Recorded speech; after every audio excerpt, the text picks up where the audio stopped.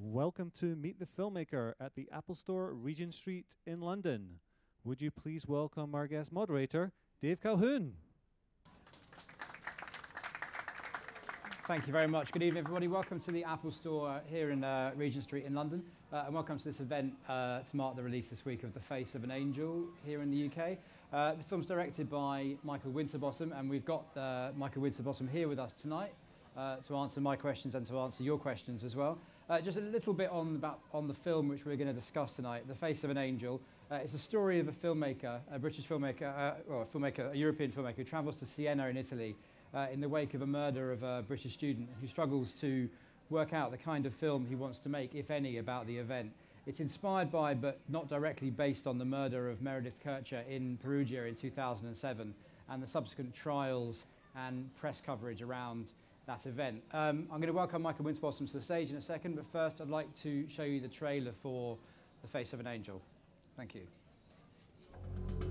This is Thomas Lang. Are you in Rome? Yes. We should meet. So I read your book. You were covering the story from the beginning? An English student had been murdered in Siena. They're innocent or they're guilty, and you can't be neutral. When I think of The Face of an Angel, I always think of Elizabeth. Do you all mean Jessica? She's the story. Hey, Jessica! In court, it was made very simple. Jessica was the bad girl, and Elizabeth was a good girl. What are you filming? Did you hear about the Jessica Fuller case? Is it another documentary? Film. I want a guide. Yeah, sure. I want to see Siena at its worst. Into the belly of the beast. If you want to meet him, I can set it up. Yeah, for a price. Do you think you are the only one allowed to make money from this story? Why would she accuse someone who's innocent? Only a woman would cover a body when it is already dead. Jessica, she's intelligent. None of that makes her a killer. What's the motive? They condemned the wrong people in the wrong order. What do you think?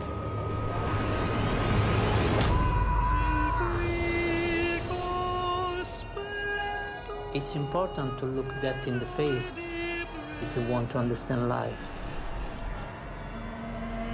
Where did you go last night? I was getting worried about you. Maybe you were right. Maybe he was involved in the killing. He took me to the house. Steer clear of him.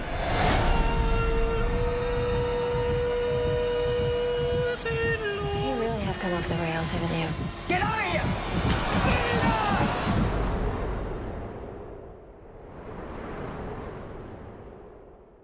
I'd like to welcome the director of The Face of an Angel, Michael Winterbottom.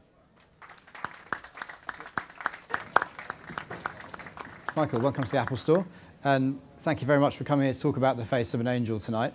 We've got about half an hour to talk about the film. We're going to see a couple of clips from the film as well, and we're keen to take questions from you at the end as well, so please do think of anything you'd like to ask Michael about the film. A quick further introduction to our guest, Michael Winterbottom. As I said, he's the director of The Face of an Angel. His previous films as director include The Look of Love, Cock and Bull Story, The Trip and The Trip to Italy, which were both films and TV series, depending on where you were living or where you were watching it. 24 Hour Party People, Wonderland, and Welcome to Sarajevo. Quite a lot of films there, but not all your films, certainly not an exhaustive. You've been making films since the early 90s, late 80s, early 90s? Like films from like mid-90s, but TV before that. Excellent. I think you probably get a sense from that short filmography there. I mean, you are someone who I think relatively makes lots of films, and I see you as someone who makes films with minimum fuss. I mean, you like to respond, react, be quick, and be agile in the films that you make. I mean, here you are with The Face of an Angel responding, indirectly to a fairly recent news story. Would you say that that reflects your general desire to develop films relatively quickly, to be connected to the world around you, make timely work, be agile, be relevant? Yeah, although it's also true that I think Kate Beckinsale's character is based on a real journalist, American journalist, and I met her 4.5 years ago. So it's not been that quick. 4.5 years is like, it depends how you look at it, but it's, most films take quite a long time to come to fruition. So although, I tend to make a film a year, it doesn't mean to say you started it that year, you often started it several years earlier.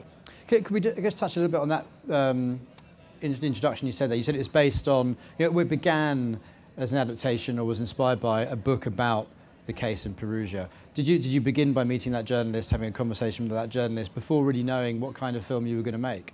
Yeah, I mean, I'd read the book. I mean, it's not really based on a book. It's because Barbie's book is an account of the murder and the investigation and the first trial. Yeah. So then I went to meet Barbie, and I thought she was an interesting character and a way of looking at the press and media coverage of that story. So that was the starting point. But within the film kind of keeps, the idea is anyway, the film keeps evolving. Like Thomas, Daniel Bruhl's character, is trying to think about what story to tell. So you get sort of 10 minutes of a story about the press, then something about the investigation, something about the trial, and then I hope by the end, it's what the film's about is about the really simple and obvious fact that the whole thing should be about, but often gets lost, which is like a girl was killed. A girl who had all her life in front of her was killed.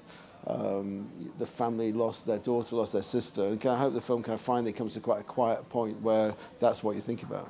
Did you said you went to meet the journalist Barbie, whose book, as you said there, it's not based on, but kind of inspired or kicked off your train of thought towards making this film.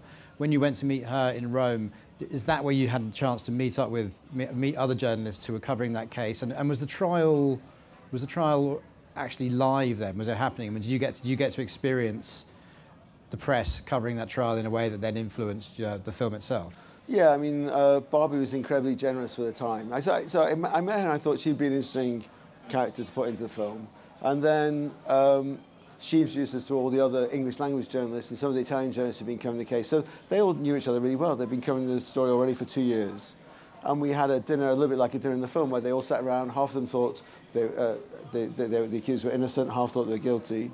And then Barbie took me up to Perugia, where the trial was happening, and we met the prosecutor and various other people. So it was, it began there, and really, our films, the chronology of the kind of present day in our film is from the beginning of the appeal trial, which is where we kind of arrived in a way. So we saw the beginning of the appeal trial, and our film goes from the beginning of the appeal trial to the end. But as I say, it's not really about the trial in the end. It's like that is the story they're covering, but it's more about the other kind of characters around that trial. As you said earlier, I mean, the film does take various vantage points on this case, partly the press, and very, very importantly, respecting the memory of the murdered character in the film, who's obviously an indirect representation of Meredith Kercher as well.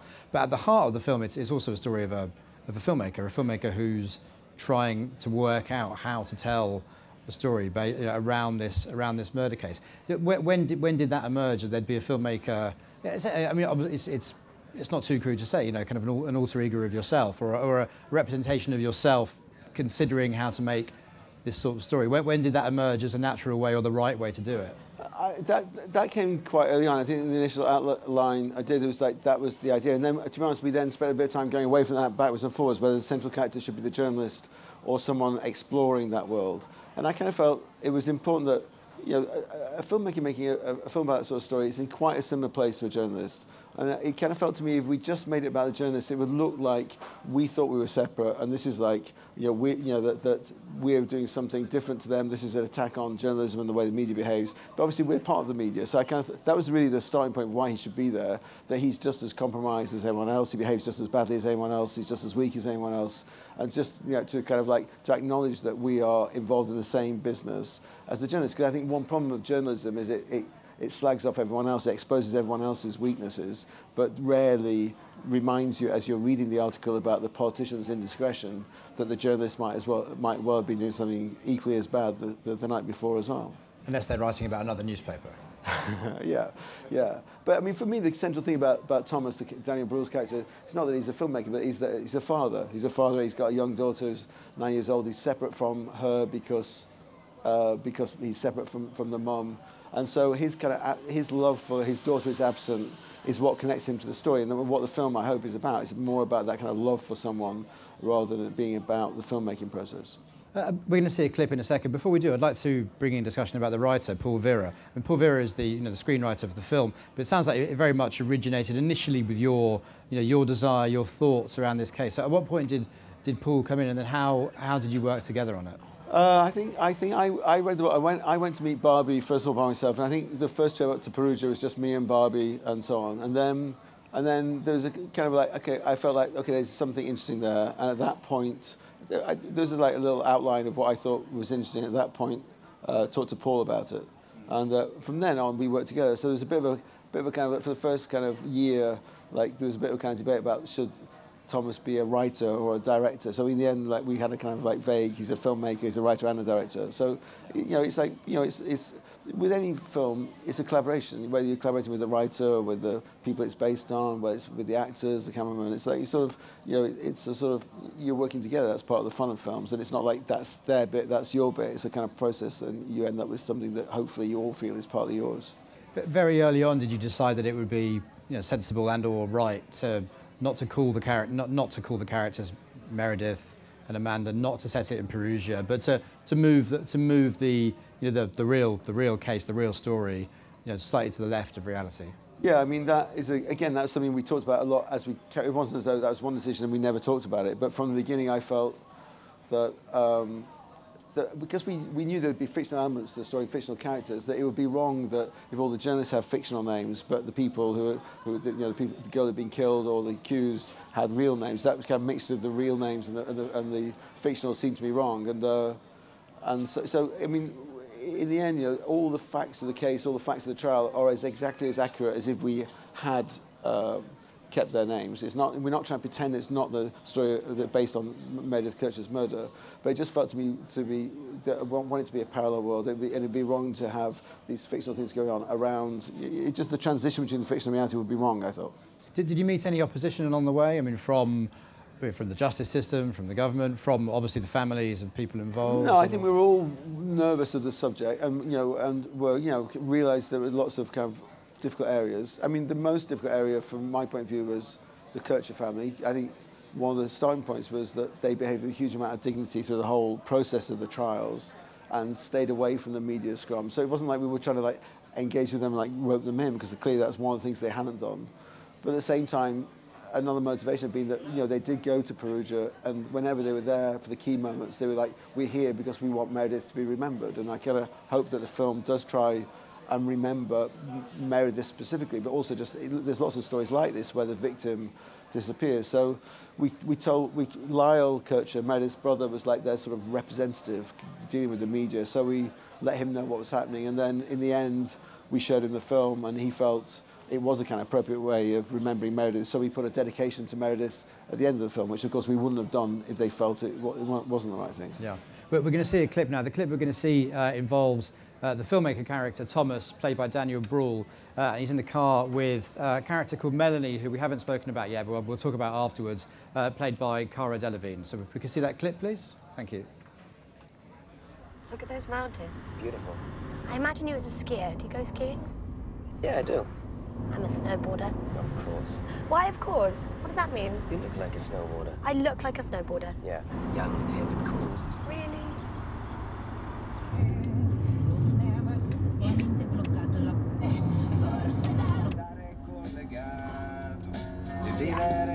Giovano.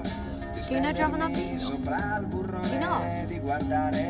Giù la vertigine ora di cadere, la voglia di volare. Mi fido di te, mi fido di te, mi fido di te, mi fido di te, io mi fido di te, e mi fido di te, cosa sei disposto a perdere? What a dump. No wonder Dante was homesick for Tuscany. It's so flat. Did you actually read it? Yeah. O you who on the road of love pass by, attend and see, if any grief there be his heaviest mine. There are two different endings. In the original version, he ends up with a new wife, but later he rewrote it to stay true to Beatrice. I prefer that ending. Because you're a teenager. I'm not a teenager, I'm an adult. 21. You behave like a child.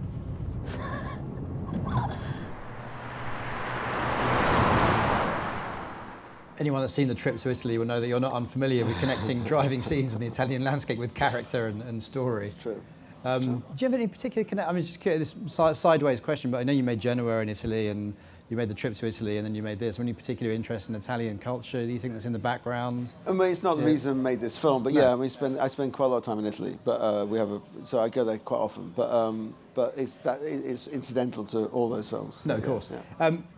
Real question about the character Melanie we see there, played by Cara Delevingne. I mean, she's someone who Thomas meets while in Siena, while thinking about making the film. She's a character who works behind a bar in Siena. I mean, she's full of life and youth, and you can probably pick up on this more than I can describe it. But essentially, she represents the youthful spirit of the murdered girl that's disappeared, and in a way reintroduces the idea of the absent character to us, the murdered girl. Exactly, you explain it perfectly. I mean, she's a student. She's a student there for a year, and she's working in the bar. So she's very similar to the characters in our film, Elizabeth and Jessica, who are like the kind of Meredith and Amanda characters. And a lot of the film is about love for people who aren't there, love for people you're separated from. So the idea of Melanie is that she's the one person in the film who reminds Thomas of his daughter, reminds him of the girls he's trying to make the film about, and reminds him also that life's enjoyable. The idea of her, that she's a sort of modern day Beatrice. She's like sort of someone that you can kind of he likes in a kind of very simple kind of way, and reminds him that life is worth living, that life's fun, especially when you're young. It also something about their relationship, and it should say it's not a romantic relationship in any traditional sense at all, but there's something about their relationship that reflects on his own, if not failings, but struggles with being a parent as well, I think.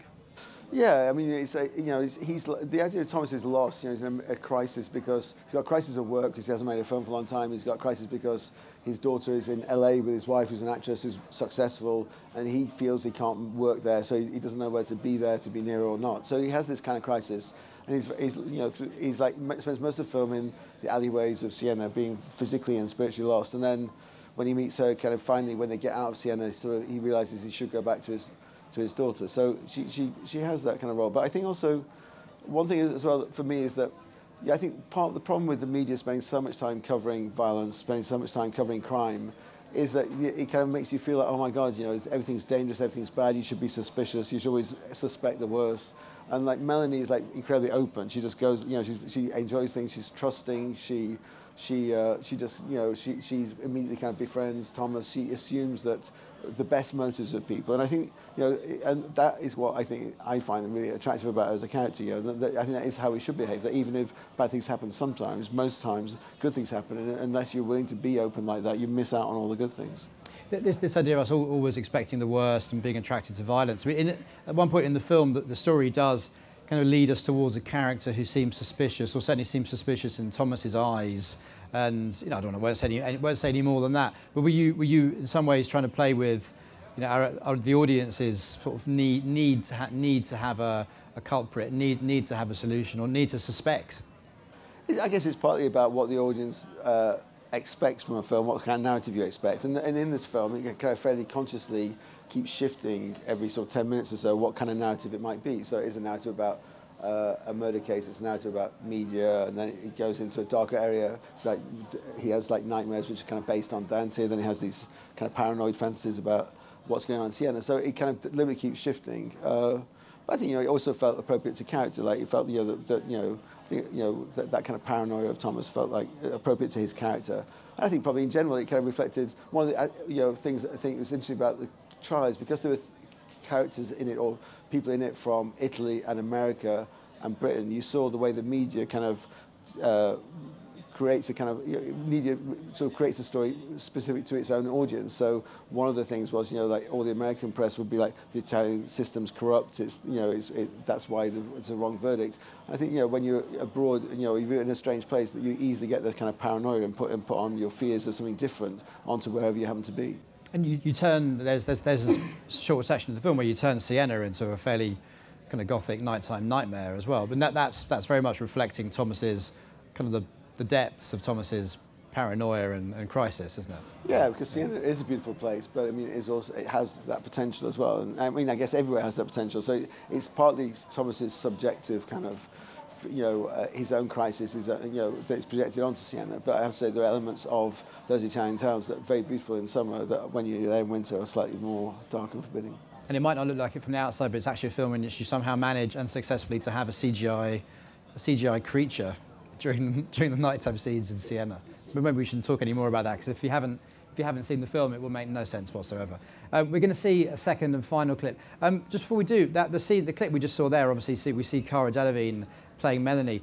Fairly noteworthy in terms of her casting in the film. This is somebody who's, well, she is a model, is also now acting as well. How did she end, simple question really, how did she end up in the film, or how did you end up casting her? I'd met lots of people for the part. You know, her role, as we were saying, is like a student, kind of wanted someone very open and natural, and that you kind of felt was really like spontaneous. And I met lots of good actors, but I hadn't really found the person I thought was right. And then someone in our office said, you should meet this person. I didn't know who she was, and she came in, and she'd like just flown in overnight from some glamorous location, but was like, despite that, was like full of energy and seemed to be exactly the right person for the film. Actually, I mean, she is, you said the word natural there. I mean, she's a very natural presence in the film. Yeah, but what's good, I think, is that when you watch it, it looks like she's just, you know, hanging, you know, being herself, you know, maybe improvising, but actually it's quite scripted, you know. So she was actually able to take the script and then make it kind of hers, you know. And she's working, you know, Valerio Mastandrea is in the film, you know, is a top Italian actor, he won Best Actor last year in Italy, and Daniel Bruhl is a top German actor, and they not only did, you know, she great with them, but they love working with her. I mean, she's really a proper actor. It's not just like, well, we just kind of told her to do what you want to do and we filmed her. Yeah, excellent. Well, we're going to see a second and final clip. This clip sees the filmmaker Thomas, played by Daniel Bruhl, talking with a group of journalists, I think in Italy, in Siena. I'm Siena now, but I'll be back in a moment. Okay, Bobby. Ciao. Hey. Hi. I thought you might like this. It's one of my articles. Thank you. Strange, when I think of the face of an angel, I always think of Elizabeth. Do you all mean Jessica? We all use that line for Jessica. Jessica is like a film star, blank canvas, someone we project our fantasies onto. She's the story. Yeah, guilty or not, that's all anyone wants to read. It's sad that Elizabeth just disappeared. Oh, look at that. He's got Jessica's diaries there. There's some flawless journalism right there. Joe's very proud of his scoop. You know, the police played a dirty trick on her when she was in jail. They told her that she had tested positive for HIV, so she had to write a list of everyone she had ever slept with. It's in there. How much did you pay for it? These diaries, they're not even that big a deal. Okay, it's one of the things that I use to articulate a story about her. So, for example, she says that she wants to visit a sex shop. She writes a letter to her boyfriend saying she wants to watch a porn film and then practice with him.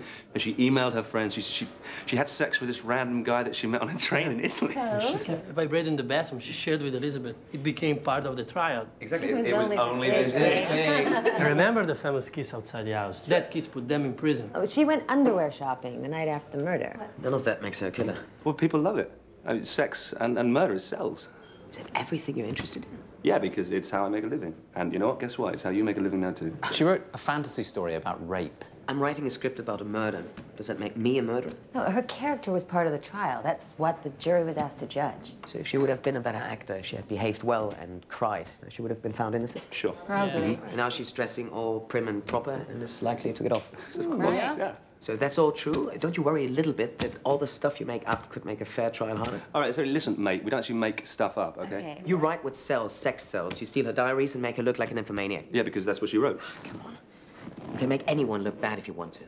I dare say, even you would look like a shit if people would go through your private life. Oh, well, listen, I'm a tabloid journalist, so everyone thinks I'm a shit anyway. Fucking said it. Excuse me. Oh. Well, he still has my diary there. Bravo, Joe. He didn't want my paper. No, he's got taste.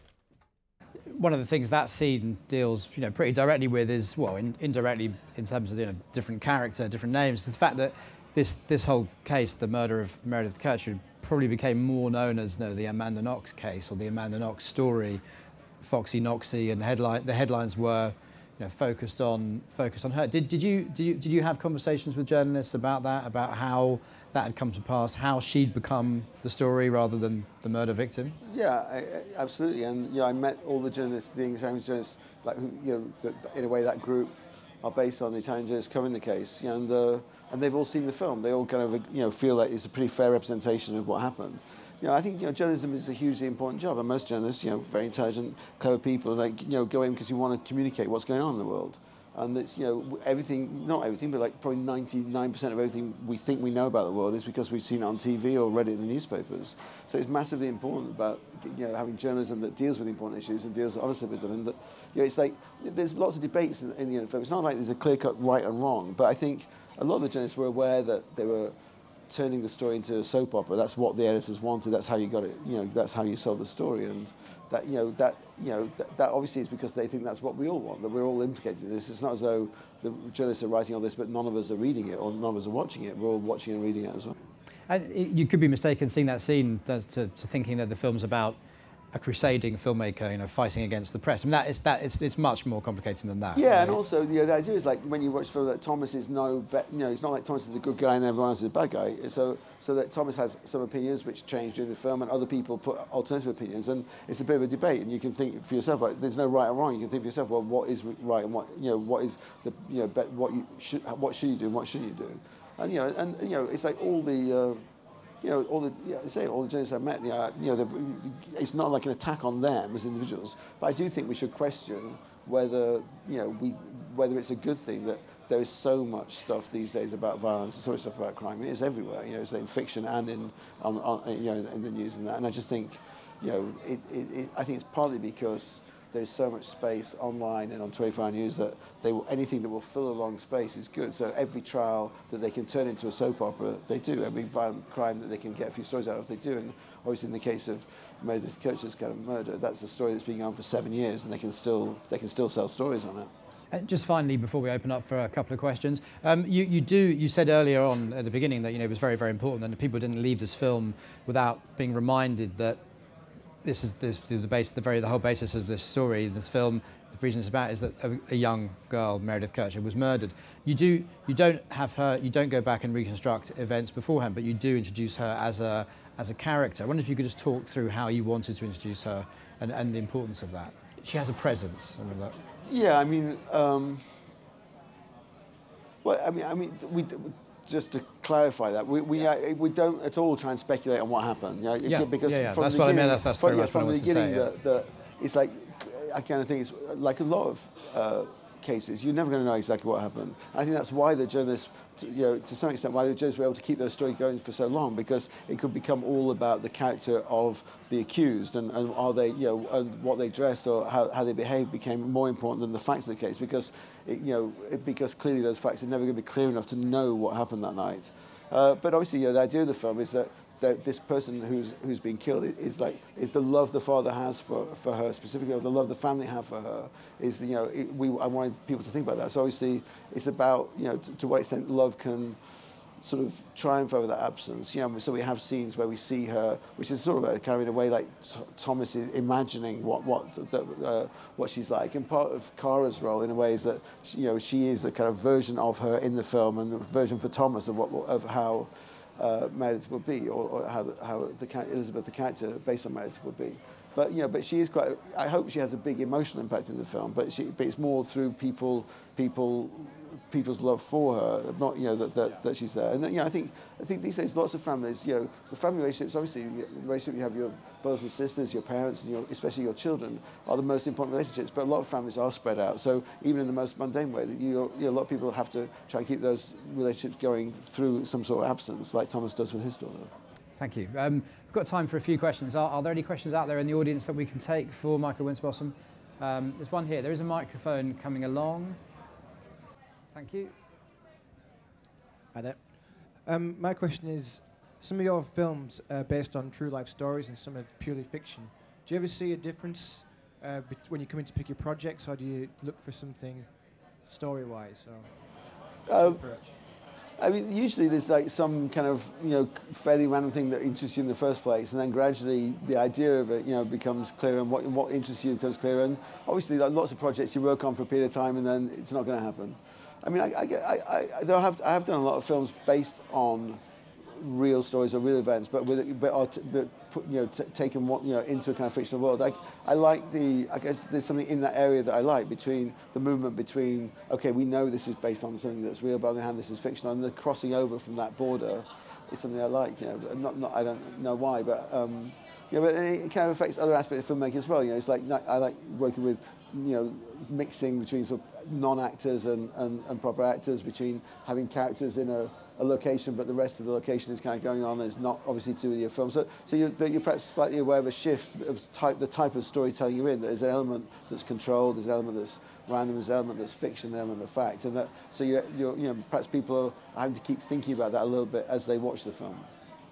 Well, I'm going to bring things to a close. Cool, great. The Face of an Angel is opening here in the UK on Friday. Thank you very much for the director of the film, Michael Winterbottom. Thank you very much. Thank you.